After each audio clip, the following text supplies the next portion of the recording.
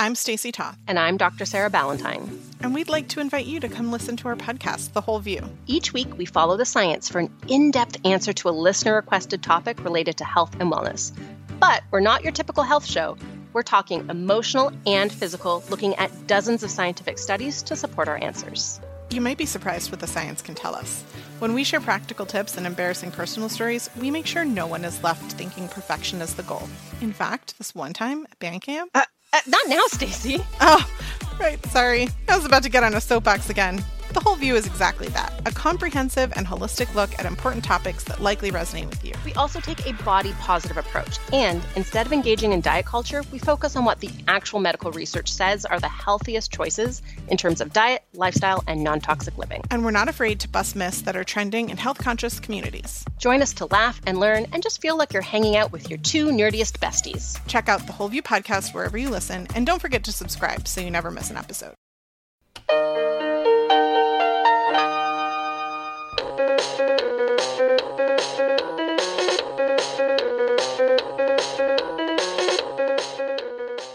Hey everybody, welcome to Profoundly Pointless. My name is Nick. Coming up on this episode, we are going to learn some stuff. Stuff that is either going to put your mind at ease or terrify you of a fiery death.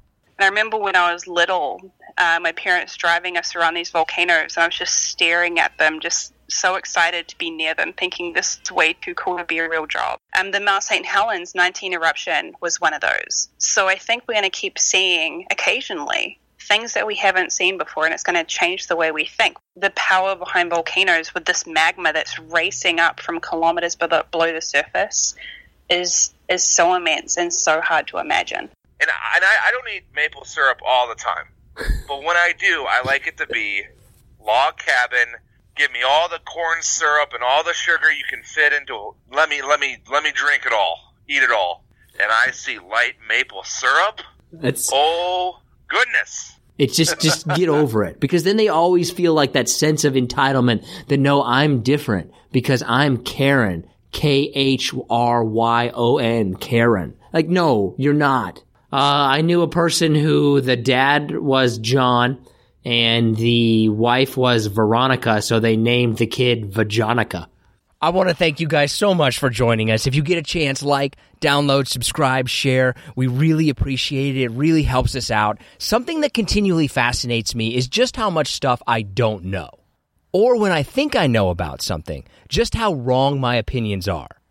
And I'm not talking about really complicated things. I'm talking about basic stuff that you would think that over the course of my life, I'm in my mid-30s, that I just would have learned this. Things that are interesting, and I would have just accidentally picked this kind of information and knowledge up along the way. Turns out that didn't really happen, which is amazing to me, because I've always found volcanoes to be extremely interesting. Luckily, our first guest knows all about them. She's a volcanologist with the Smithsonian Global Volcanism Program, and not only does she have an amazing amount of knowledge, she has these incredible stories about being at the site of where eruptions are happening, and it turns out, volcanoes are kind of something we should be paying more attention to. This is Dr. Janine Krippner. Are all of us going to die anytime soon? Probably not. There's no kind of big threat looming or anything like that? Not that I know of, and certainly not in the world of volcanoes.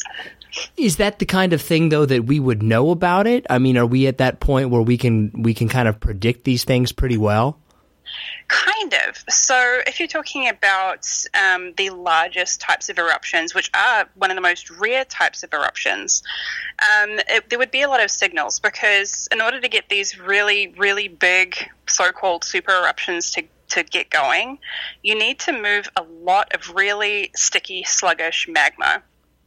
So when that starts moving, we'd likely see a lot of seismicity or earthquakes as it's breaking through the rock, likely see changes in gas composition. These are all monitored.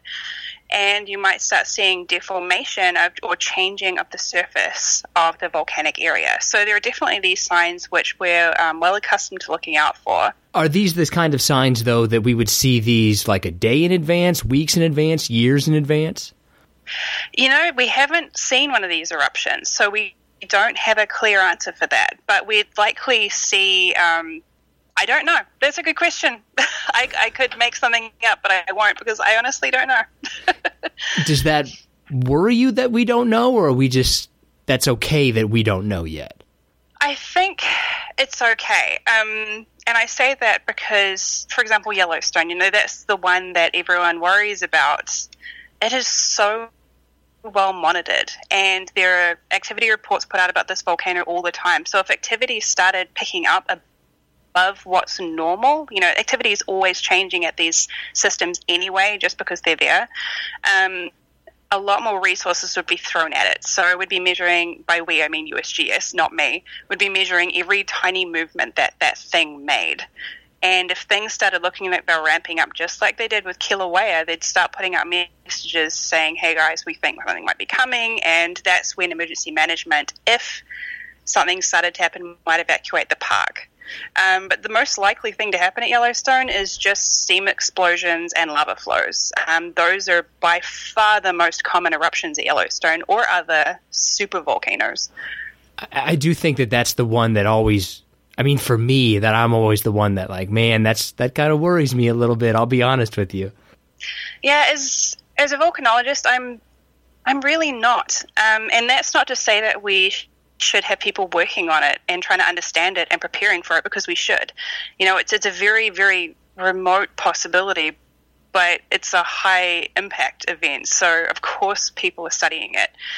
In fact, a lot of people are working on it. So it's something that, even though it's not anywhere near my top list of main concerns, volcanologists are paying attention.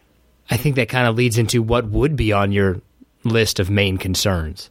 Gosh, around the world there are so many. There are over 1,400 potentially active volcanoes around the world, and by that I mean volcanoes that have erupted within the last 10,000 years, which is pretty young, geologically speaking, and that means they have the potential to erupt again anytime soon. And a lot of these are around really populated areas, especially in areas like Indonesia, Japan, the Philippines. There are even volcanoes in the United States, which I'd worry about a lot more than Yellowstone. When we would have one of these eruptions, is this anything that we could do anything about, or is it kind of just everybody get out of there? The eruptions are going to happen whether we like it or not, and they're actually a really positive thing. There are a lot of benefits that volcanoes give us, like the atmosphere we have, the water we have, fertile soils, tourism, beautiful places to live. So volcanoes are just a part of this planet. Do you actually know how many volcanoes are in an eruption phase today? Oh, I have no idea. Throw out a couple guesses. I feel like I can't think of a single one, but I feel like the way that you're kind of hinting at it, there could be thousands. Well, not quite thousands. But today, with volcanoes around the world in an eruption phase, and by that I mean they've produced some kind of activity within 3 months or currently now, there are 47. Oh, wow. More than most people know.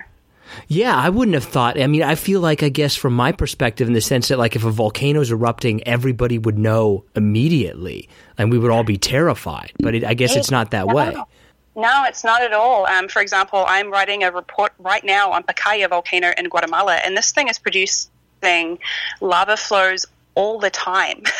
Like, it's got new short, only up to a few 100-meter lava flows every other day. It's extremely active, and there are other volcanoes that are producing similar activity or small ash plumes all the time. Volcanoes wake up and then go back to sleep. So there's a lot of activity around the world.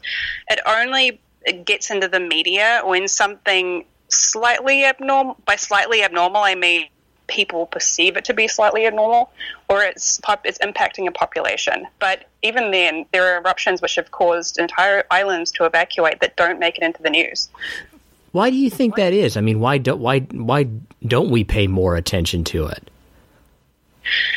It's just, the news cycle, there's always something on fire. There's always a dumpster fire going on with something. So if it's not going to attract views, it's not going to be on there. And a lot of these things just don't get out. I talk about a lot of ongoing activity on Twitter, although not so much recently as I've started a new job, but the global volcanism program, which is where I work, we track this activity and we put it online, and we put out weekly reports of activity updates every week. So if activity has changed in some way, or if there's been notable activity, there are ways to kind of get the pulse of the eruptive state of the planet. I mean, are we more active now or less active than we have been in the recent past? I would imagine in the ancient past, so to speak, we were very active. Right now, it's completely normal. Absolutely normal. Huh. And it fluctuates. But with that way of defining an eruption period, so something that's been active within 3 months, after 3 months of inactivity, we say the eruption is officially ended.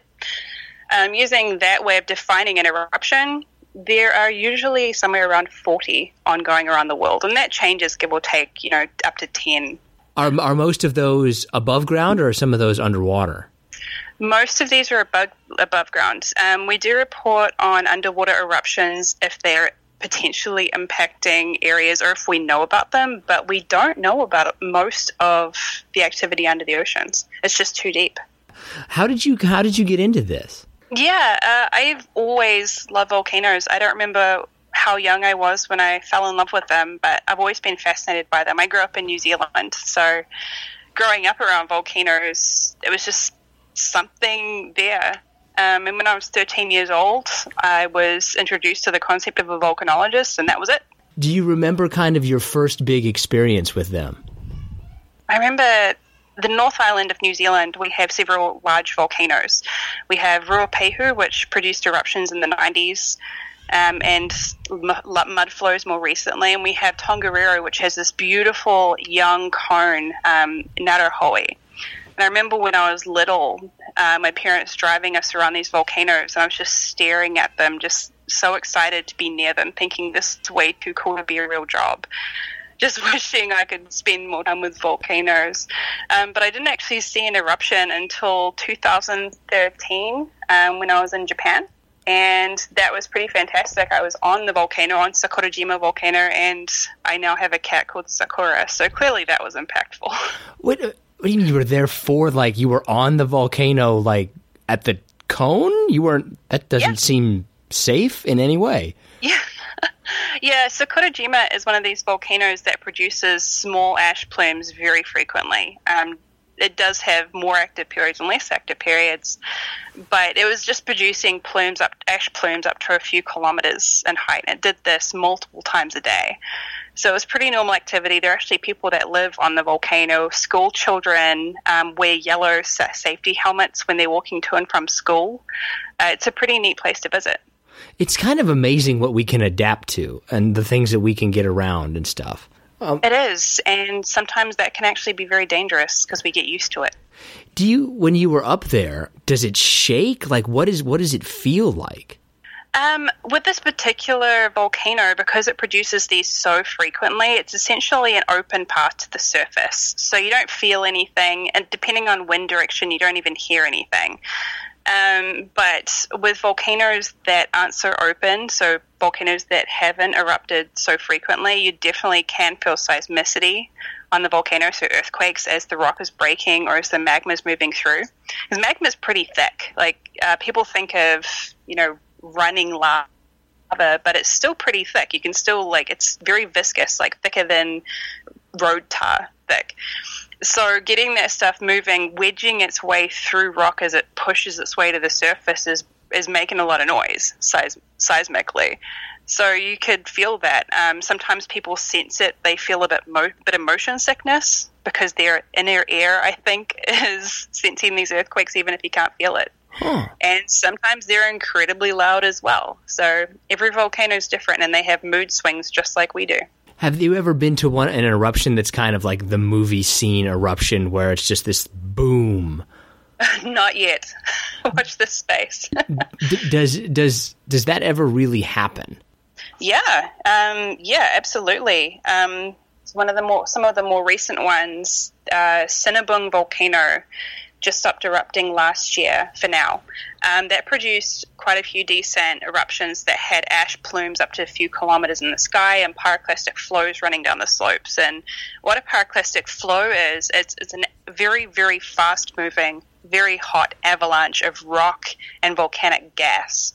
and they can destroy everything in their path. So they're extremely dangerous things. And that's mainly your main area of study, right? It is, yeah. After I found out what a volcanologist was in geography class, our teacher put the movie Dante's Peak on. And in the final eruption scene of that movie, there's a big pyroclastic flow, and I saw that, and like any normal 13-year-old girl, I decided that's what I was going to study for the rest of my life. That's so interesting how just like a little tiny thing like that can set you on a path forever. Yeah, it was like, this is what I'm doing. This is it. I'm done. Now, when you study them, are you studying what's in it, how they move? Like, what are you studying about them? My research has been looking at what's in them. So they can leave quite thick deposits of broken rock, especially the type that I study, which are block and ash flows. And those particularly form from when you have these domes of viscous lava, so pretty much solid lava growing upwards at a volcanic vent. And these are very unstable, and they can collapse into these avalanches of rock that's breaking up as it's going, and it has this billowing plume of volcanic ash, which is broken up rock, crystals, and glass, by the way. Most people think it's fluffy. It's definitely not fluffy. Above them, so they're incredibly dangerous. And I've also used satellite data, remote sensing, to study the temperatures of them, the dome collapses, where the domes are actually breaking apart, as well as how far they go and how wide they're going, and the distribution, so we can understand where they might go in the future. What do you think are some misconceptions that people, specifically probably me, have had in the last couple of minutes, but what are some misconceptions about them? People think this is the case, but it's not, or something like that. You've actually addressed some of them already, thank you. The amount of activity around the world, when there's more than one volcano in the news, people are concerned that activity is increasing, when really it's just media coverage, and we have social media now, so a lot of these things are on Twitter and Facebook instantly. An interesting one for me to realize was that people think unless there's lava, like red hot lava or fire coming out of a volcano, they don't produce fire or smoke, that a volcano isn't actually erupting.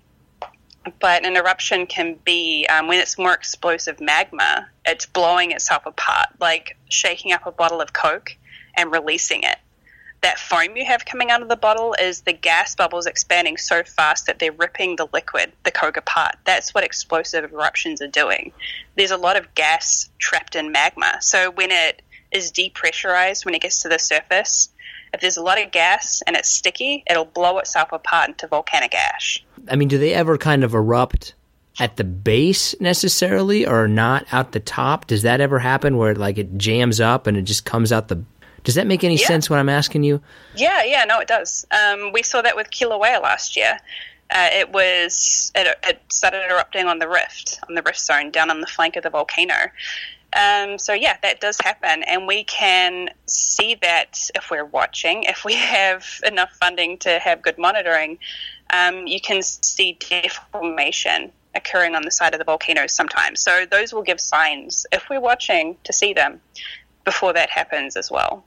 In terms of like our knowledge of them, say 1 is we know absolutely nothing, 10 we know absolutely everything. Where do you think that we probably are right now?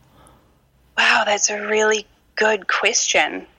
I don't know, because there's always the thing of what don't we know? We don't know what we don't know yet, right? But there's a lot that we don't know, like what actually triggers an eruption. We don't know. We can't tell how long an eruption is going to last. We can't tell how big an eruption is going to be. We can have estimates, and some estimates are pretty damn good, but we can't even pinpoint exactly when a volcano is going to erupt. But in saying that, we can look at the probabilities of what might happen. We can look at what the volcano's done in the past. We can use all this amazing technology that we have, all this different specialized area of science that we have, and we can say there's an X amount of chance that this is going to happen. And that in itself is absolutely amazing, because volcanic systems, we're talking about magma up to tens of kilometers below the crust that we can't see. Trying to figure out what that is going to do in the future when it's constantly changing. Do you think, I know this is also kind of a really difficult question to answer, but do you think that we'll ever know all that we need to know? Because it seems like we can't dig down into the Earth's crust. Like, can we even find these things out? I don't think so. I think we can get pretty close. I think we can have incredible models. But then things change and we see things we haven't seen before, like Kilauea, the 2018 eruption last year was one of those.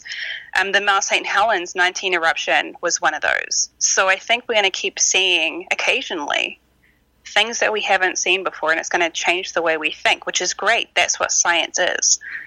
I want to know if this maybe concerns you, but I work in the news business for my day job. I don't even remember the 2018 eruption. Do you think that our memory, do we have too short of a memory? Like, is this going to become a problem for us? Oh, it's a problem across all hazards. Look at the big earthquakes we've had recently in California over the last 2 decades. Most people don't remember when those were. So most people can't grasp that a large earthquake is going to happen again. It's the same thing with volcanoes, hurricanes, tornadoes, floods, landslides. We have much too short of a memory about these things. But, we all have our everyday fires that we're fighting, whether it's putting food on the table or meeting deadlines. There's just too much to focus on. So it's the responsibility of scientists and working with media to help people to remember these things. The climate change, can that affect the volcanoes? Does the volcanoes affect that? Mostly no. That's a good question. So I say mostly no because it could affect some volcanoes if those volcanoes are located under thick ice sheets and those ice sheets melt. So that would reduce pressure. And going back to that Coke analogy, if you reduce the pressure, that gas can start to come out, that magma can start to make its way up. But that's pretty rare. We don't have a lot of volcanoes under thick ice at the moment. When it comes to volcanoes impacting climate, that's also pretty rare. So there are several things that are needed for a volcano to impact climate. And that's the size of eruption. It has to be big enough. It has to produce enough gases, and those gases have to get high enough into the atmosphere. And it also has to be the right air pace on the planet. So if it's closer to the equator, for example. And the season also matters. So it's a pretty complicated process. And when it does impact climate, it's usually only for a few years. Oh, I guess in terms of, the geological time span, that's not really much time, but yeah, it's nothing. It's nothing. When is the last was it Mount St. Well, there's 2018 and then Mount St. Helens, but have we really even been through a really big one? Yeah, I would say in the last century, the two biggest, one was in America. That was the Katmai Nova Raptor eruption. But the most recent one was Pinatubo in 1991. That was a huge eruption.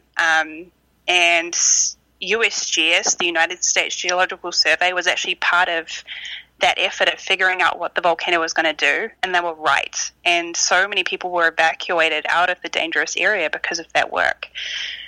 Where do you feel like in terms of the funding required to study these, do we need, obviously everybody I think would always say, yes, we need more, but are we adequately funding? Like, are we doing enough to try and figure out what's going on? No, we're not. And that's not even just looking at basic research. But looking at the United States, for example, there are 156, I think, active volcanic centers, and that's including Alaska and Hawaii. But there are very young, potentially active volcanoes in California, Washington, Oregon, Arizona has recent volcanoes. There's Yellowstone and areas around there. And a lot of these volcanoes are not well monitored at all. But there was just, I'm just going to screw this up because of my not being an American, but I think a bill was introduced recently to help funding in these areas. But no, it's not enough. In order to look at one specific volcano and understand what it might do, we need to know the history of that specific volcano. They're all different. They all produce different eruptions at different rates over time. So even the most basic research of understanding what a volcano's done in the past, from deep down into the magma chamber all the way to the surface, that takes time and resources. How do you even study them? Do you use... Is it essentially I don't even know. A lot of geology is really important. So looking at rocks, volcanic rocks have a lot of minerals or crystals in them. And within those minerals and crystals, that tells us about where that formed, what it did along the way. It can even trap little bits of gas and melt from really deep down in it. And that can tell you a lot about what the magma did before it got to the surface and about how it erupted. So looking at the rocks themselves, there are so many things you can learn from a rock using different technology. And then we look at the volcanoes themselves. So how many eruptions have there been over time? How big were these eruptions? What kind of eruptions were they? What areas did they impact? So just looking at the volcanoes tells us a lot about what the volcano might do next. At this point, I mean, are there any that, okay, this is the next big one? I couldn't tell you which one's most likely to erupt next. I don't know. But one that I am worried about is Rainier. So Rainier up in northern Washington, that volcano, if you think of that volcano, you think of this beautiful, snowy, icy volcano, and all of that ice, the huge amount of ice on that volcano can melt into lahars. And what a lahar is it's a mud flow. And these mud flows can also carry rocks, very large rocks, and trees and anything else they pick up. And it wouldn't even take an eruption to get one of those going. There are a lot of people living in the path of these things. So if these happen, it could be devastating. But there is a lot of work being done on preparing people. But is that really all that we can do is kind of prepare people? Because it doesn't seem like there's really anything you can do about, I mean, the Earth's going to do what the Earth wants. Yeah, it's really important in that case to have early warning systems. And that's what USGS has been trying to get more funding for and has already been working on. So if a lahar or a mudflow starts at the volcano, we know how fast these things can move depending on the sizes. And we know the range of sizes they can produce. So we can run computer models to simulate how much time you might have depending on how far away from the volcano you are.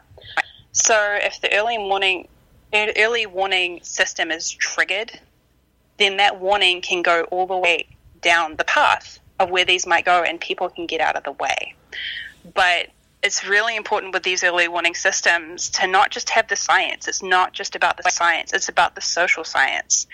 It's about emergency management and first responders. It's about local and larger government. You're having everyone coordinated so that they can react fast, because people can only have minutes if they're closer to the volcano or less. Man, that is not what people do well, though. That's the only... No, it's really not. When you look back on it, what would be your most memorable experience in regards to a volcano? Like the thing that, if you had to pick one thing. Oh, you ask really good and tough questions. I actually have I have three. Okay. But I'll pick one. When I knew I wanted to be a volcanologist, one of the stories that I really gravitated towards was the Mount St. Helens 1980 eruption. Not just the eruption itself and the science, but how it impacted people. I love people. I love the people-volcano interaction of the science. And I finally actually got to visit Mount St. Helens in 2013. And it was a volcano I didn't, growing up in New Zealand, I never thought I'd actually go and see. And arriving up at Johnson Ridge, you walk up this hill and then it opens up and Mount St. Helens is right in front of you. And seeing the enormous scale of the devastation that occurred in 1980 and how much of the volcano's gone from that eruption. There was a huge flank collapse. A lot of the volcano collapsed and produced this huge eruption. Seeing that left me absolutely speechless. Can we even kind of comprehend the power that these volcanoes produce? It's pretty hard. These things are multiple Hiroshima bombs going off every second. The power behind volcanoes with this magma that's racing up from kilometers below the surface is so immense and so hard to imagine. What causes the volcano to erupt? Like, what pushes the magma up that makes it happen? At first, it's density. So once you start having magma forming, rock actually melting, because we're not sitting on a pool of melted rock. Most of it's solid. Once you start getting bits of magma actually being made, it's less dense than the solid rock around it. So because of density, like pouring oil into water, that starts to rise. But once you get much, much closer to the surface, it's really the gas that's the main driver. It's that gas coming out that will build pressure, like shaking up a bottle of Coke before you open it. You can notice you can't really squeeze the bottle anymore. There's pressure in that bottle now. That's what a volcano is doing as it's leading to an eruption. And at some point, it's going to reach the point where all of that magma is coming out whether you like it or not. Are you ready for the hard questions? Yes, I hope so. What is the best volcano-themed movie? Dante's Peak. I was going to go Joe's. How do you feel about Joe versus the volcano? You know, I watched that movie a couple decades ago, and I don't even remember it, so I need to go back and watch it. We are huge Tom Hanks fans on this show. He's pretty fantastic. Yeah. Not fantastic enough to remember the movie, I guess, though, huh? I think it was more the volcano that turned me off. I don't remember why. I just remember not being impressed. Can you watch which one would be like the most historically, or like, okay, that could actually happen? That's what that would look. It is Dante's Peak. But in saying that, there's a lava flow in that movie that never should have happened. These Hollywood people, they can never get everything right, can they? Like I said, you got to have a lava flow with everything. Yeah. What is your favorite volcano? Like the one that, like, this one is the coolest. I have two even first. That's Mount St. Helens and Ngauruhoe in New Zealand, which is also Mount Doom on Lord of the Rings. But that's not why it's my favorite. This leads me into our next question. Since you're from New Zealand, correct? I am. Better thing to come out of New Zealand, Lord of the Rings, Flight of the Conchords? Oh, I can't answer that. I feel like I'd be betraying my country with either answer. Listen, you're living here in the States now. You got to pick one. I can't. Both equal? Yeah, both equal. I'll go with that. Okay. How about this question then? If you are living in New Zealand, like, which one do they mention first? Which one is first on the tourism brochure? Like New Zealand, where Lord of the Rings was filmed, or New Zealand, home of Flight of the Conchords? I think I'm going to have to go with Lord of the Rings. But when I moved to the States, the crazy amount of people just started talking at me in Flight of the Conchords quotes. We love it. We love it. Confusing. We do really love it. Is there really a thing between like New Zealand and Australia don't like each other? We're like, it's a sibling rivalry type relationship. When you tell people that you're a volcanologist, when is the last time somebody thought that you studied something from Star Trek? Yesterday. Are you serious? It happens all the time. What do you say to that? I usually laugh and give what is the hand symbol? I'm not a huge Star Trek fan. It's not that I don't like it, I just don't watch it. So I play along. It's just amazing to me that somebody would just completely like, oh, Vulcans from Star Trek. You study that? All the time. So common. So I normally just say I study volcanoes instead of saying I'm a volcanologist. Yeah, that seems like it would be easier. Is there anything else that you think that we missed? Anything that just fascinates you about them that you think people would find really interesting, or anything you got coming up? Oh, that's so good. I think something that blows people away is there are 800 million people living within 100 kilometers of a potentially active volcano. Like, the sheer amount of people that are impacted by volcanic eruptions every year blows my mind. And the fact that most people are so unaware of it. What is the best name for a volcano then? Which one do you think has the coolest name? There's Blup Blup and Kikumjeni. Those are pretty good. There's also Kikumjak next to Kikumjeni. Where are those at? Those are in the Caribbean, and Blup Blup is over by Papua New Guinea. I feel like now something that, like, if I get a dog, it has to be named Blup Blup or something like that. It's high on my list of animal names. It's a great name. Right? Yes, it should be. I want to thank Dr. Janine Krippner so much for joining us. If you want to connect with her, we have linked to her social media accounts where you can learn all about her and a lot more about volcanoes on our social media accounts. We're Profoundly Pointless on Facebook, Twitter, and Instagram. We've also provided some links and information about her on our RSS feed. All you have to do is basically just look down on the information about this podcast, and you'll find it right there. Really quick, spoiler alert. Because nothing major has happened yet on Game of Thrones, we are continuing our Game of Thrones contest. All you have to do is head over to profoundlypointless.com. You'll find all of the rules and how to enter and everything like that over there. Basically, all you need to know is if you can get what is going to happen right, or at least be the closest person to getting it right, you could win as much as $500. Okay, so now let's go ahead and give John Shull a call. And usually we do random animal facts when he says something that I just really think is awkward or I don't really know how to respond to. Instead, I'm going to tell bad animal jokes and see how long it takes for him to get it. Hello. How do you feel about volcanoes?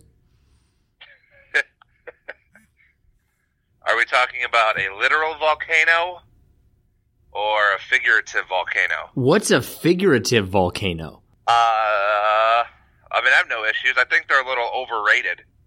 How are they overrated? Well, I mean, I've never been a part of one, so take that for what it is, obviously. But, you know, as far as I know, geologists have enough time to warn people to get away, right? No. And then you always... They don't have the technology to warn people like when they're going to explode. No, that's a big problem. Oh, I thought that they have like seismographs or seismic readings that show like when it's about to explode. I guess they don't. No, they don't. They don't really know when it's actually. They know when it's kind of making some noise, but they don't know when it's actually going to erupt. Oh, well, I guess then my point is mute. But I was going to say, regardless.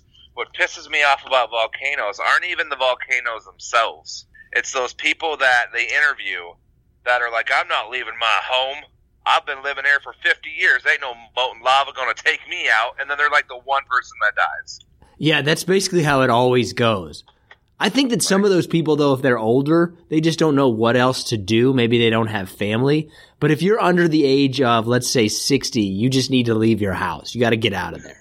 I know you asked me about volcanoes, but it's like the same thing, you know, living, you know, in a coastal state or you know, more or less Florida, where for days they talk about hurricanes, you know, board up or leave. You always have these fucking idiots who are like, I'm going to stay here and ride out the storm. It's only 200-mile-an-hour winds. I just would like to be or have a camera in that person's house at the moment that they realized, oh, I done messed up.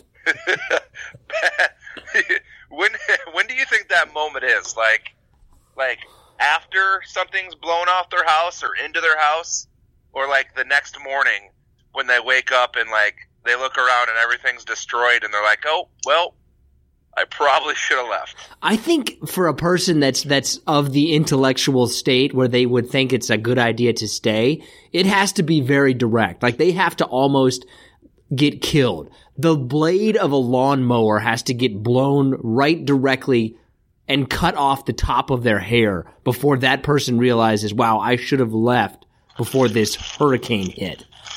What are you eating? What are you doing? I'm not eating anything. What are you doing? I was moving a plastic bag out of the way. Why is the plastic bag in the way?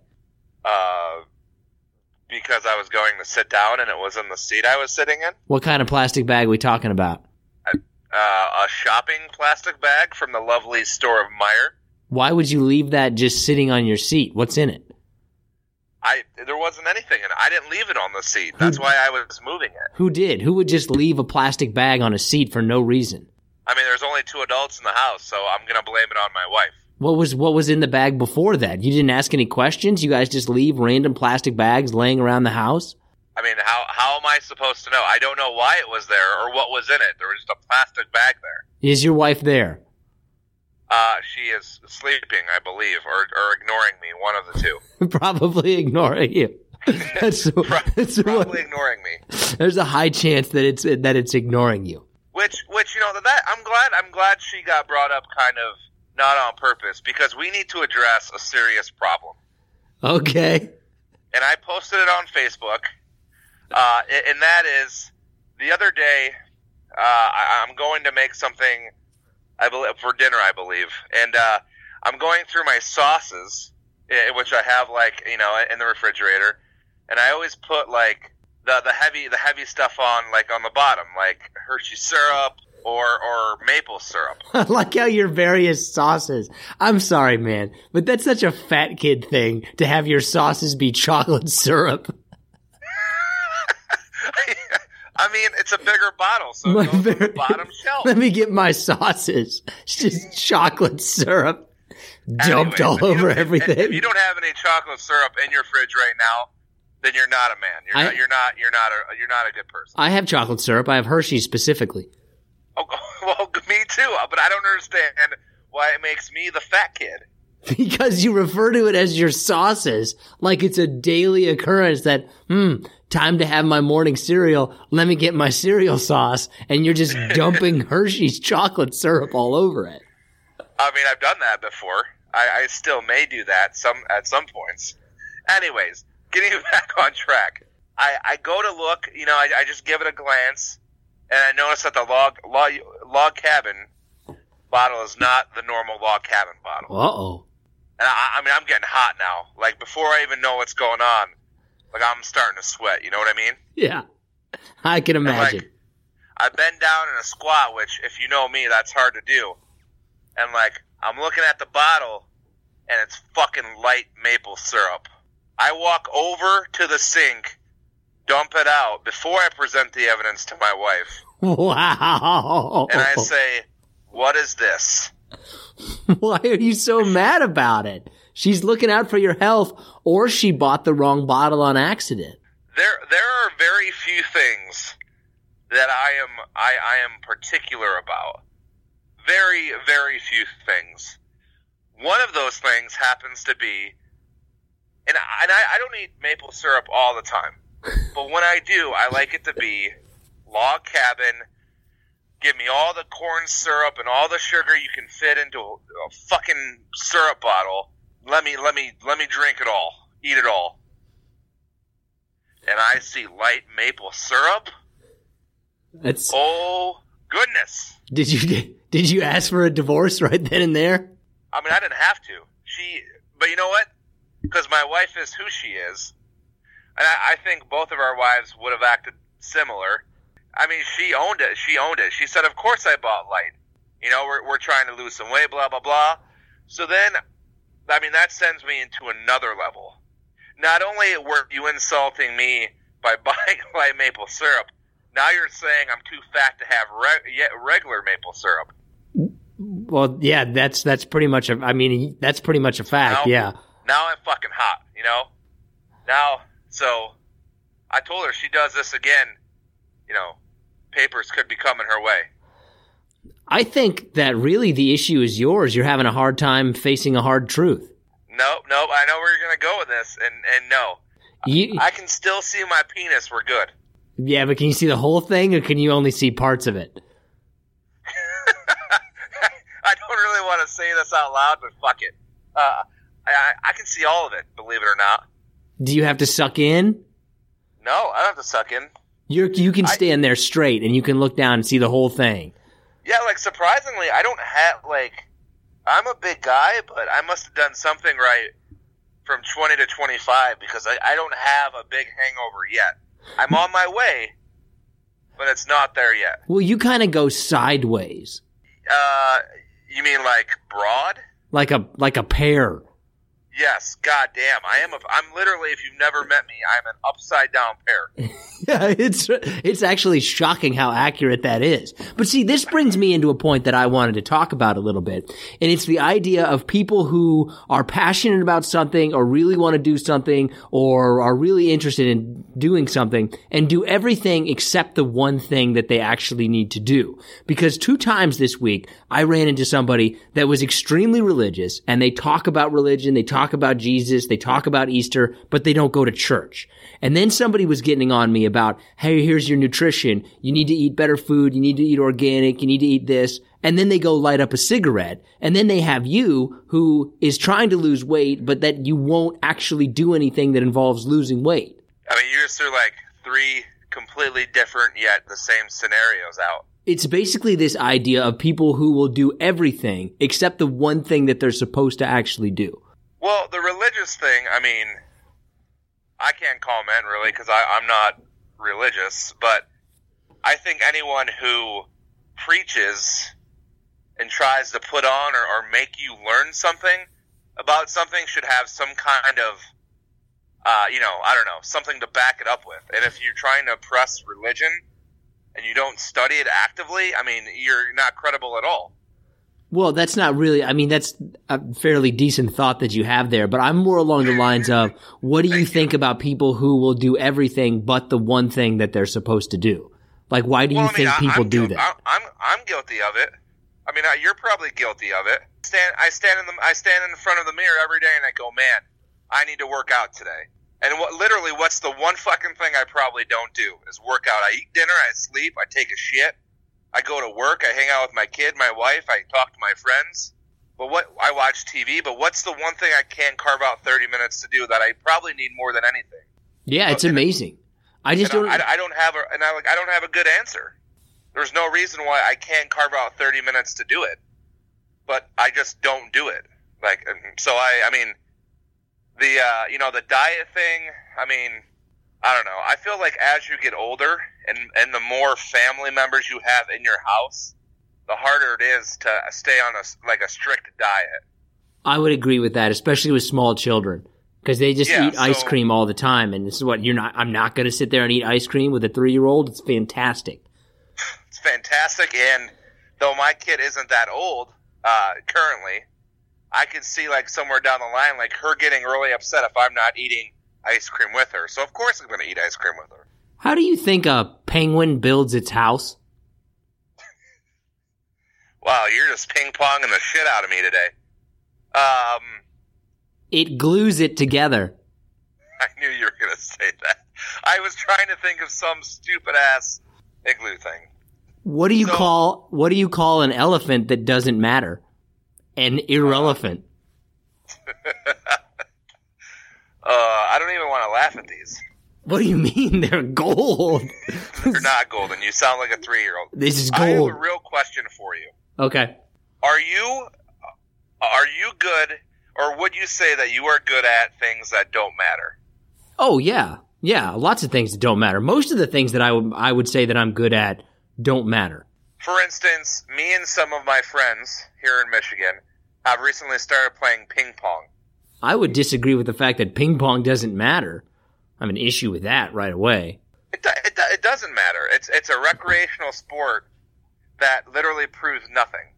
Well, I mean, all sports prove nothing. What sport, it's not any more or less worthless than any other sport. Like, you can't be like, oh, you play ping pong? How dumb is that? I'm over here putting a ball in a basket. Well, let me rephrase. It's not that it's worthless or useless, but like for us to do it and be good at it means nothing. Now, if we were getting paid for it, like what we do for this podcast, shout out to Long John Silver's. Say what? Long John Silver's did come through. We're going to be doing a special giveaway with what Long John Silver's sent us here in a couple of weeks. All I'm saying is we had this discussion amongst friends is like we're really good at things that don't matter, but I don't think any of us are good at anything that does matter. But then again, none of us could really come up with what those things that matter are. Being a doctor, I would say that's something that's really important to be good at. Other than that, I mean, it's hard to really. But we're all in professions we're all decent at our professions, and we all do something for the world. So like our communities. So like you're a reporter, and though I think you're terrible, someone thinks you're good, or cheap, or cheap, one of the two. So it's like I don't know. It's just one of those questions that. It's like you can't answer it, but yet it makes a lot of sense. I don't think that we necessarily recognize the impact that things have in the long run. Like, okay, let's say you're a professional ping pong player. That seems to be pretty pointless, but there's a lot of people who like ping pong. Maybe ping pong is what saved them from depression or something like that. Like, I think that we don't realize necessarily the way that the things that we do impact other people. I mean, I would agree. Like, for instance, how you answer text messages. You have no idea how that, affects others, but it does. I just like to get you fired up. That's all. Man, you are literally one of, because for anyone who doesn't know this, that maybe is listening to this for the first time, Nick continuously gives me shit for me being a bad, texter. You ignore them. Because you ignore them, it's obvious that you ignore them. But the last 3 weeks or whatever, I've been great at getting back to you. Let's not push it that far. Let's push it. Well, let's push it to decent. Hold on, mind you, we're on a 3-hour time difference. So when you text me at 9 o'clock your time, it's midnight my time. I'm in bed. You are not. That's a lie. Well, I'm doing other things that I don't want to tell you about. Anyways, so I've been really good lately about getting back to Nick, and he now has taken it upon himself to basically turn the tables with one-word answers or smart-ass answers. And I'm just wondering when they're going to stop. That's all. Well, never. I mean, this is my personality. I don't see it changing anytime soon, really, when you get down to it. Okay. Well, that's a shame. Look, here's what I want to ask you about. How do you feel? So, recently I have discovered this computer program called Streak, which essentially it's an add-on to Google Chrome. You can download it, and it will show you, if you install it, when you send an email, who has read it, when they have read it, where they read it, what kind of device they read it on. It's basically technological stalking. When I showed you, after I sent you an email, everything that shows up on that, how do you feel about the fact that basically everything that you do is tracked and analyzed? This is going to sound like a bullshit answer, but I already know that. Yeah, that's how I feel about it too. I'm kind of like, yeah, they've already, I don't worry about identity theft because everybody's already got it.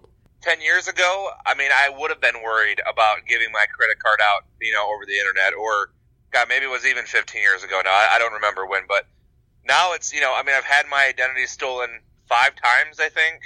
It's not a matter of, can it? I think it's just when it will happen. I mean, I like to make the joke that if someone's going to steal my identity, I feel sorry for them. Yeah, why would they steal yours? I feel like if someone, goes to steal my identity, if they even give a shit about who they're stealing, they would be like, wow, we don't want that fucking guy's life. Actually, here's 20 grand into your bank account. Who's your bank that you get your identity stolen that much? Like, are you just putting it in a mattress on the corner? So 3 times it was through Bank of America. Okay. And the other 2 was PNC. POS is what it should be. I don't bank with Bank of America anymore, but actually PNC is still my main bank. So, and I haven't had any issues, knock on wood, in the last 5 years or so. Well, that's fascinating. There's 2 goldfish that are sitting in a tank. You asked me a question.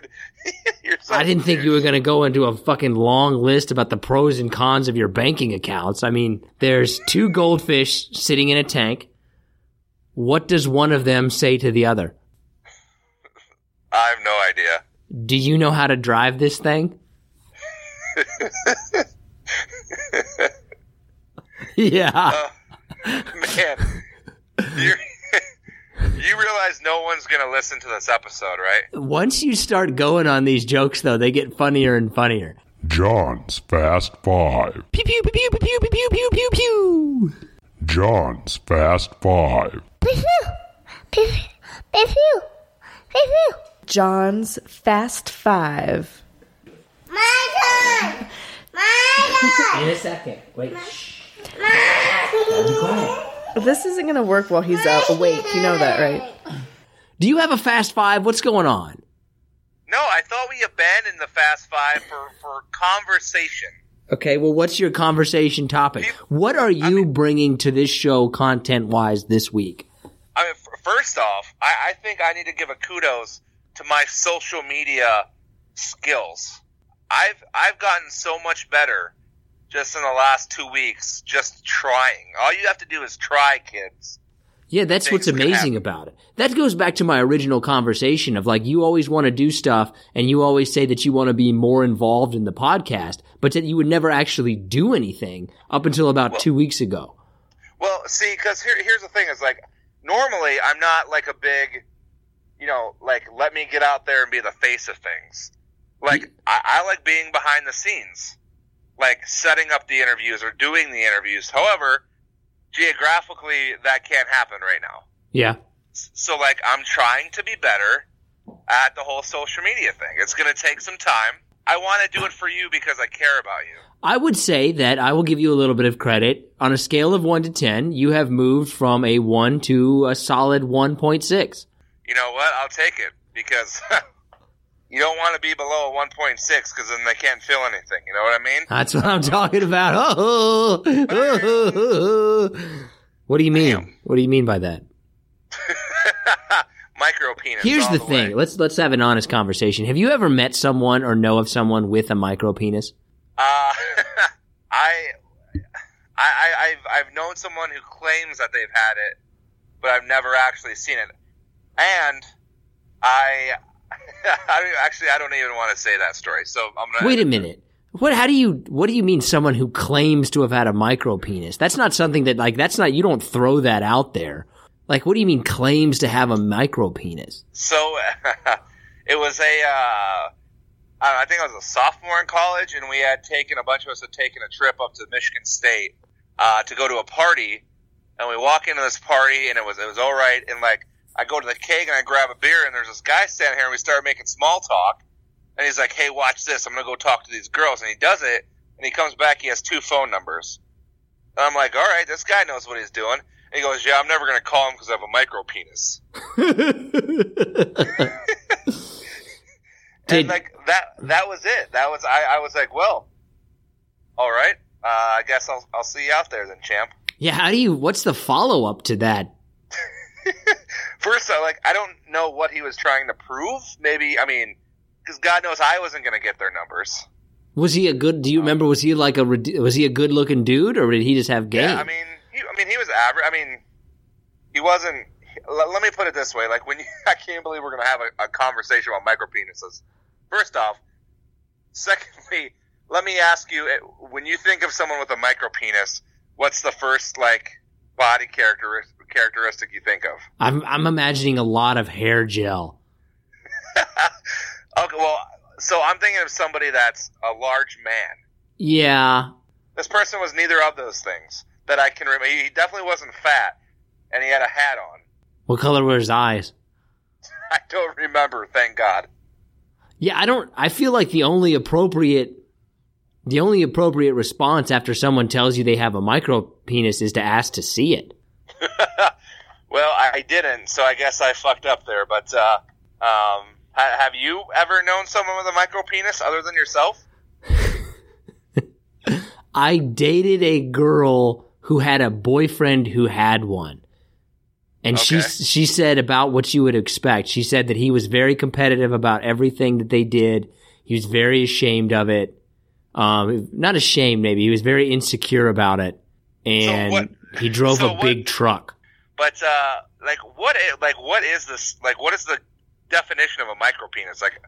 Below 2 inches? I would assume so. I would think it's probably maybe. Yeah, I would think. But okay, so I'm looking at my. Put this in my tease. No, for this week's episode. Maybe I'm looking at my fingers. So if you're listening to this, look at your fingers. I think the biggest finger that might be too long for a micro penis. Maybe the second pad on the big finger and shorter would be micro penis status. I would think probably 2 inches or less. Listen, I'm 2 1/4, and they say they still can't feel anything. So. On a good day, I'm thrusting like the Titanic into the iceberg. You know what I'm saying? With a wind at your back. Well, I need something because I'm looking this up right now. Micro Oh my God. penis. This has to be.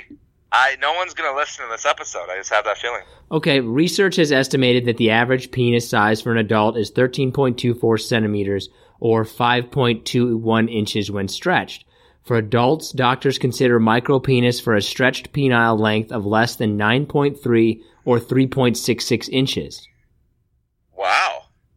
When a person has a micropenis, their internal genitalia and testicles are usually considered to be normal. They're all balls and no shaft.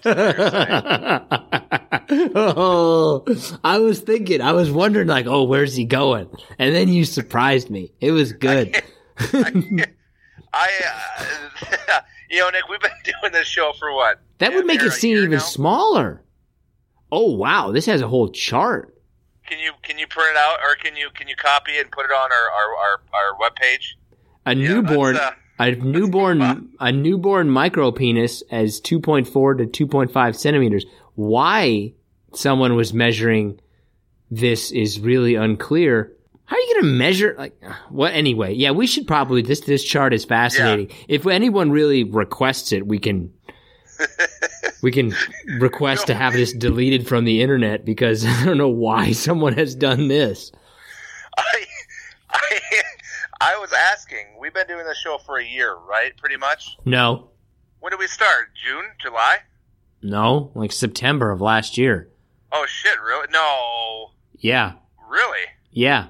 I think you're a couple of months off. I feel like not. At least July. No, it's wrong. Well, anyways, that conversation that we just had about micropenises was the most fascinating yet most disturbing thing I think we've talked about. Well, if you look at it from medical research, I mean, if you're researching it, like, you just got to do what you got to do. Like, somebody needs to find this out. Somebody's got to research micropenises. I don't know how that's something that you grow up like, I want to learn more about this. I'm going to put you on the spot here. Okay. If someone comes to you and says, listen, we will pay you $300,000 a year to study micropenises. Done. Can we move on to something else? Yeah. What did the fish say when it ran into a wall? I don't know. What did the fish say? Damn. I like these fish jokes. Are you ready for our top 5? No, I have one more question. Oh, God. All right. What did you think of Game of Thrones last week? Man, I thought it was actually a little bit disappointing. I thought it was disappointing because you had all these episodes and all these things that you were waiting for forever. Like, you were waiting forever to see Jon ride the dragon, and then he just kind of gets on it, and it looks like the never-ending story, and that's over. And you're waiting forever for him to find out that he's a Targaryen, and that's like, oh, by the way, okay. It didn't amount to anything. It was like this big build-up, and then, oh, there it is, it's over. Okay, so believe it or not, I actually agree with you, and I said the same thing, and I was chastised by literally everybody that I've talked to the show about, because I said that it wasn't a letdown, but I know you have to build things up, but my argument was, did you really have to build anything up? Yeah, I just thought that it was, you were waiting for these events forever, and then, okay, it's over. I mean, it's Never Ending Story Part 3, you said. Yeah, I just wasn't, the best part was Sam. Spoiler alert, by the way. So was Sam. That was the best scene of that whole episode, was your alter ego, Samwell Tarly, getting all bubbly just like you do when somebody sends you a text message. First off, I won't say what happened, but you would be the same exact way. All bubbly? Yeah, I mean, was he supposed to be laughing? Didn't have to go out like that. So, give me something that's going to happen this Sunday. The episode will air? You know what? As soon as I fucking started that question, I knew you were going to say something stupid like that. I don't think about it. This is my new thing. I don't watch trailers. I don't look at promotional shoots. I don't look at anything. If there's something that I want to watch or I'm interested in, I try to completely avoid every single thing about it. I don't even want to know the name of the movie I'm going to see.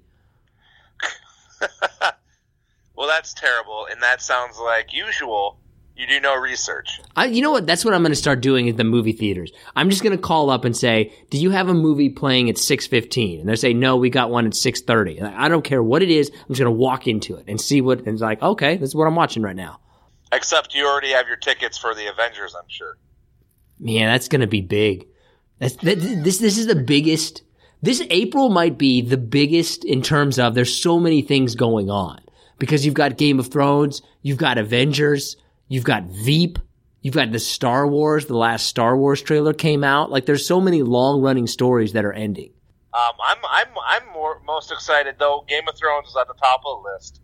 But the new movie with The Rock coming out, Hobbs and Shaw, that's gonna be the big one of the summer, I think.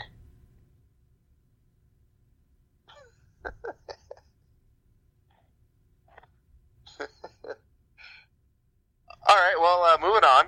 Top 5 time? Yeah, because I'm so enraged that you're blinded by your love of The Rock. Those movies are dog shit. Oh my God, just stop talking and let's move on. They're dog shit. They're not dog shit. They made over $1 billion as a franchise. That's what I don't understand about The Rock. It's like, if I had his amount of money, I would just, what are you doing? Like, why are you killing yourself going all over the place doing this? I would just, if I made, what amount of money would you have to make before you just said, you know what, I'm disappearing from this earth? Oh, I mean, it wouldn't be a whole lot. I mean, whatever I think I could, I feel like I could live off $5 million, whatever. Yeah, if I hit 5 to 10, you would never hear from me again. I mean, I don't think I'd want to disappear, but like, you wouldn't hear from me every day, I tell you that. Well, I think that's the thing about those movie stars is that they need it, right? It's not about the money, it's about the attention. Like, they can't get by without the attention. Well, I mean, I think that's The Rock through and through. I think because the fact that his football career was so damaging to his self-esteem, you know, I feel like he's always chasing that dream, and he's lived it out through wrestling, and now, you know, I think you can't argue the fact that he's the biggest movie star in the world. No, I would agree with that, but he actually doesn't have any good movies. It's almost fascinating that I bet if you looked at it, he is the biggest movie star without a Rotten Tomatoes rated movie of over, let's say, 70%. Like, none of his movies are actually good. It's all kind of like, all right, who can we get to star in this thing and make it decent enough? It's like The Rock. Get The Rock. Because he'll do anything. Well, I mean, the remake of Rampage was pretty good. No. Journey to the Center, or what was Jumanji? Center of the Earth. No. I mean, give me a good movie. A legitimate, like, wow, that's a good movie. Gridiron Gang. Never seen it. It was one of his earlier roles. It's actually really good. It's about him and Exhibit. Remember the rapper Exhibit? You lost me. Don't even continue to explain it. You're literally trying to tell me a movie with The Rock and Exhibit is a good movie. It is good. It's actually a really good, powerful movie. Can I continue, or you just want me to stop talking? I'm looking up the Rotten Tomatoes rating of it right now. If it's under 70%, you have to stop. Well, it probably is under 70%, because you shouldn't listen to the critics like that. 37%. I mean, I'll stop talking, but it's a good movie. If you like The Rock at all, you should check it out. 37% is the Rotten Tomatoes rating of Gridiron Gang. Can you look up the Tooth Fairy for me? I just want to see what it is. That's probably worse. No, because we're not talking about this anymore. Are you ready for your top 5? Or our top 5? 22% by the Tooth Fairy, by the way. Oh, my God. Terrible movie. That is a terrible... Oh, no, wait. There's 2 Tooth Fairies. The other Tooth Fairy, which is apparently a horror film, is 22%. The Rock's Tooth Fairy is 18%. It's even worse. It's even worse.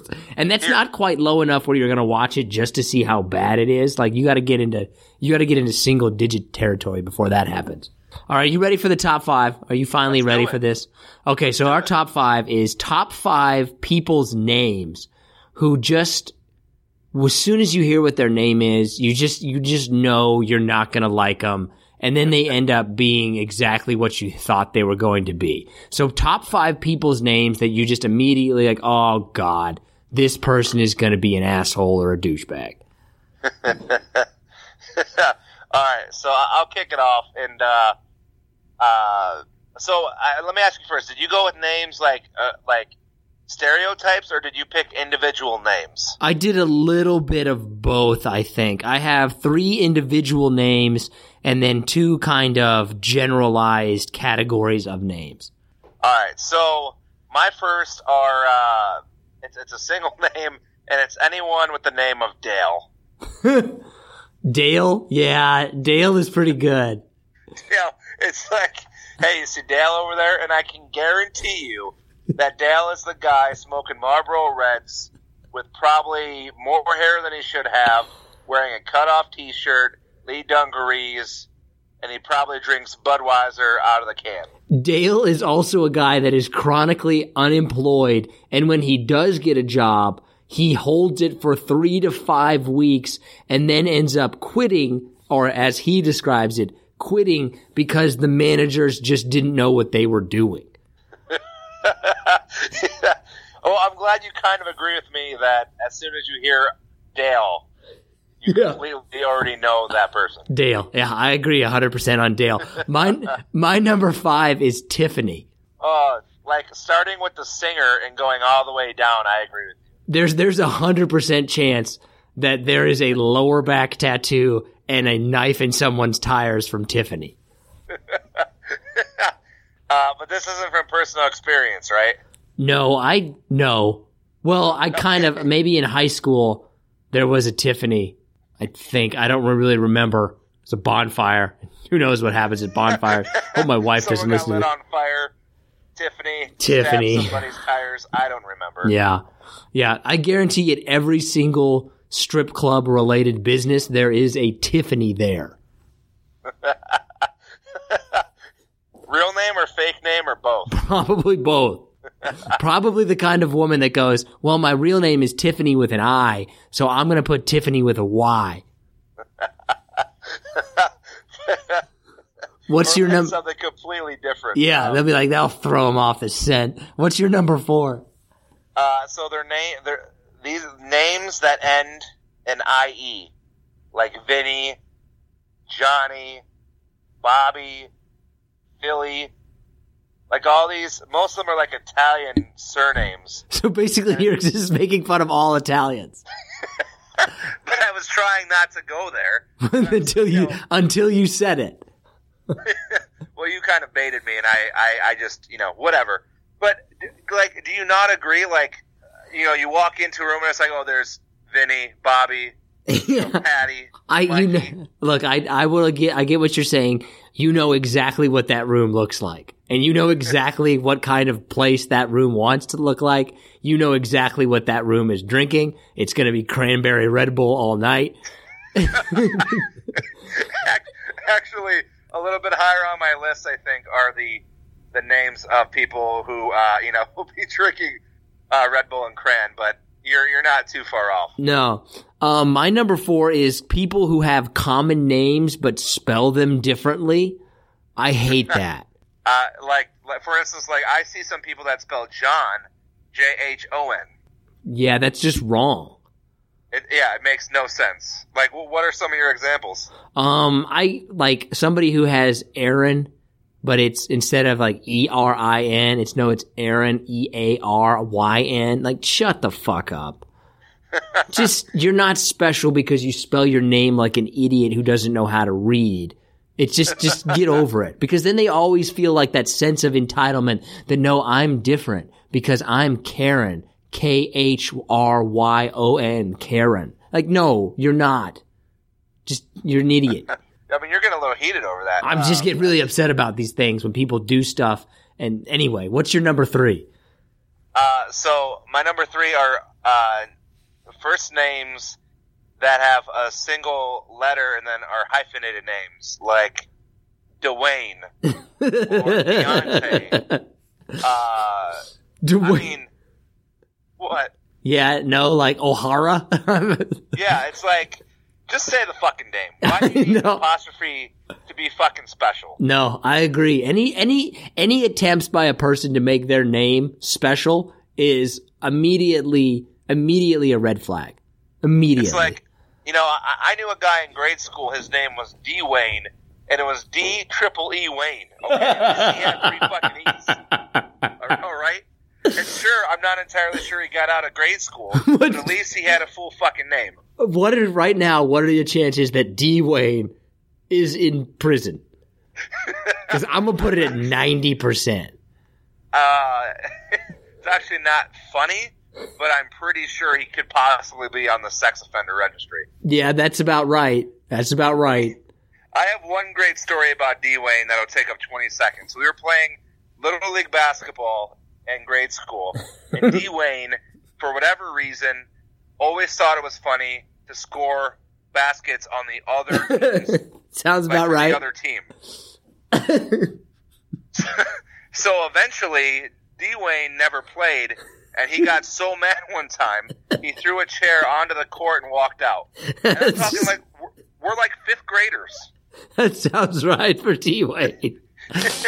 That's what I mean with these names. Like, you've predicted your entire child's future with that name alone. I mean, even though, like I said, I still respect D. Wayne a lot more than, like, D' Wayne. Just say the fucking name. You know, you don't need to, be special. Is that your number 3, or what number are we on? That was my number 3. My number 3 is a little bit like your Dale. My number 3 is Billy. Oh, man. Yeah. Billy is, Billy's a dumb shit. Billy's gonna go 2 ways. One, he's either gonna be really skinny and a complete redneck piece of shit, or 2, he's gonna be some old guy sitting at the bar, like, trying to relive his high school glory days. Yeah, there's no way. You don't go right with Billy. Billy is also, I'm gonna go ahead and say that Billy is the sole person who continues to buy overalls with only one strap on them. Actually, I would add one name to people that do that. Yeah. It would be Martin. Yeah, Martin. I agree. I feel like I run into a lot of Martins that have one-armed overalls on. Yeah, but Martin as a black guy, I like. Martin as a white guy, I don't like. But a black Martin is good. White Martin, not so good. I mean, for me, it's the same thing with Will. Oh, you like a black Will and not a white Will? Yeah. I agree with that. Yeah, I would agree with that. I would trust a black Will more than I would trust a white Will. So my number 2 is girls or guys' names that are named after countries or continents. Oh. Like Asia or China. Yeah. I agree with any of those. I was going to put this on my list, but I thought it would be too broad, that I was going to put on there anybody whose name is a proper noun. Like, I mean, sure, countries I would be okay or with, like, opening it up that big. Forest, like any kind. If your name is a noun, if your name can be a noun, I think that's a problem. Apple. Cheese Whiz. Underpants. Like any proper name is a bad one. My number 2 is girls with J names. Your Jennifers, your Jessicas, your Julias. Why are you hating on J names? My daughter has a J name. Yeah, but it's not that kind of J name. Like a Jennifer, you're going to run into problems with a Jennifer and a Jessica. You know you are. I feel like you're saying this from prior experience. Every Jennifer that I know is a little bit problematic. I know that, yeah, every Jennifer that I know is they need a little help. So before I say my number 1, I want to give 2 shout outs, all right? Okay. First, I want to say, continue, doing what you're doing, putting this out on social media and getting these top 5 suggestions. They're actually a lot of fun. And everyone keep commenting and blah, blah, blah. Number 2 is, going back to Game of Thrones last week, there was a joke in that episode that I don't think anyone caught except for me. So while I sit over here and laugh at my own joke, I just want you and everyone to listen to it. So it's when Bronn was with those 3 women. Okay. And I forget who comes in. Sir Ellen, I think, or whatever his name is. No, that would be Qyburn. Yeah, Qyburn. Sideburn, go fuck yourself. Anyways, he's like, we need you, you gotta go, blah, blah, blah. You gotta get out of here, ladies. So they're walking out, and Qyburn goes, yeah, the one has pox, she'll be dead within a year. And Bronn's like, what one? They just keep walking. It was so funny. It was hilarious. Everybody got that joke. Well, I feel like I'm the only one who got it because when I said it during the week, no one got it. They're like, oh. Yeah, it just wasn't funny. Anyways, so my number one are weak names. Weak male names. Ooh. I'll give you some examples. Tucker. Yeah. Kyle. Yeah. It's not like a Frank or a John. Dylan. I would put Dylan on that list, too. Yeah, Dylan. And fuck Dylan's friend Gavin. Oh, yeah. I agree with you in that. I was explaining this to my wife because when we were going to name our newest son, who's now 2 months old, shout out to Riley, she wanted to name him Dylan. And I said, no, you can't. You can't name him Dylan because Dylan is it's a weak male name. It's kind of the guy, like, Dylan is the guy that people get along with, but he's a little bit of a pushover. So is Gavin. It's just, that's how it works. And sorry if that's your name. I'm sure that you're the exception. But I know what you're talking about, like the weak male name where it's kind of the guy that, just take his. He's not going to care. That kind of guy. It's like, like you're sitting in a room and it's like, introduce yourself. And it's like, Tommy, William, Mark. Hi, my name's Tucker. Yeah, I agree. I agree with you, Tucker. All right, what's your number one? This to me is when I see this, when I hear this person's name, I immediately know what I'm picturing. Probably going to have some sort of frosted tip haircut. Probably going to have some sort of bad trendy shirt on. My number one is Derek. Oh, man. Like a sweater vest or like a sweater as well? Yeah. Thinks he's cool because he drives a Mustang. That kind of, that's Derek. I have never met a Derek, in my personal opinion, I've never met a Derek that wasn't a douchebag. So I know two Dereks that aren't douchebags, but the rest of them can be douchebags. That's fine. What is the worst name that you've ever heard? The worst person's name you've ever heard? Oh, man. Just off the top of my head. Well, because we're in a business where we're exposed to a lot of names. Yeah. I would say the most shocking name I ever heard was placenta. But the woman didn't spell it that way. She spelled it PLA' K or CANTA. So it was like placenta, but it's placenta. Why would she think that spelling it incorrectly would somehow make it better that her name was placenta? I have no idea, but that's one that really sticks in my head. Like, I'm a traditionalist in the sense that, like, you name your kid something, like, from birth, like, that's going to follow them the rest of their life. I think that's what we were talking about with this name. It really does dictate, like, what they're going to be like. I feel like the name somehow seeps into their core and just turns Derek into a douchebag. I should have put this on. These aren't first names, but, like, nicknames that people go by as their real names. Yeah, I don't know a lot of those. And most of the ones that I do know are family names where you kind of get, all right, I'll give you a pass. Okay. Like, I hate going out somewhere and you're, with others and they go, oh, hey, meet my friend Diesel. Yeah, you can't do that. All right, well, what's his real name? No, it's Diesel, man. We've been calling him that since he was 6 years old. Guy had Python since he was 6. Next week, top 5, vote for it. Top 5. Do you want to hear my worst name ever, or you just want to cut me out of the show? You already said your worst name ever. What was it then? Oh, no, I'm sorry. That's my fault. No, you said Derek. What was the worst name you've ever heard? I knew a person who the dad was John and the wife was Veronica, so they named the kid Vajonica.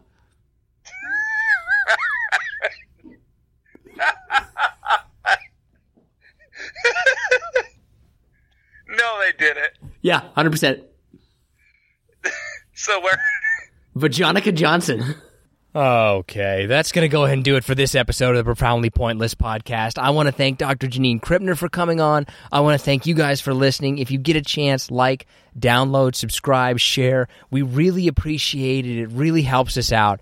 Coming up on the next episode, we're kind of doing either a science theme or we're going to go into a little bit of a sports run. I really don't know. We'll find out together. Seeking the truth never gets old. Introducing June's Journey, the free-to-play mobile game that will immerse you in a thrilling murder mystery. Join June Parker as she uncovers hidden objects and clues to solve her sister's death in a beautifully illustrated world set in the Roaring '20s. With new chapters added every week, the excitement never ends. Download June's Journey now on your Android or iOS device or play on PC through Facebook Games.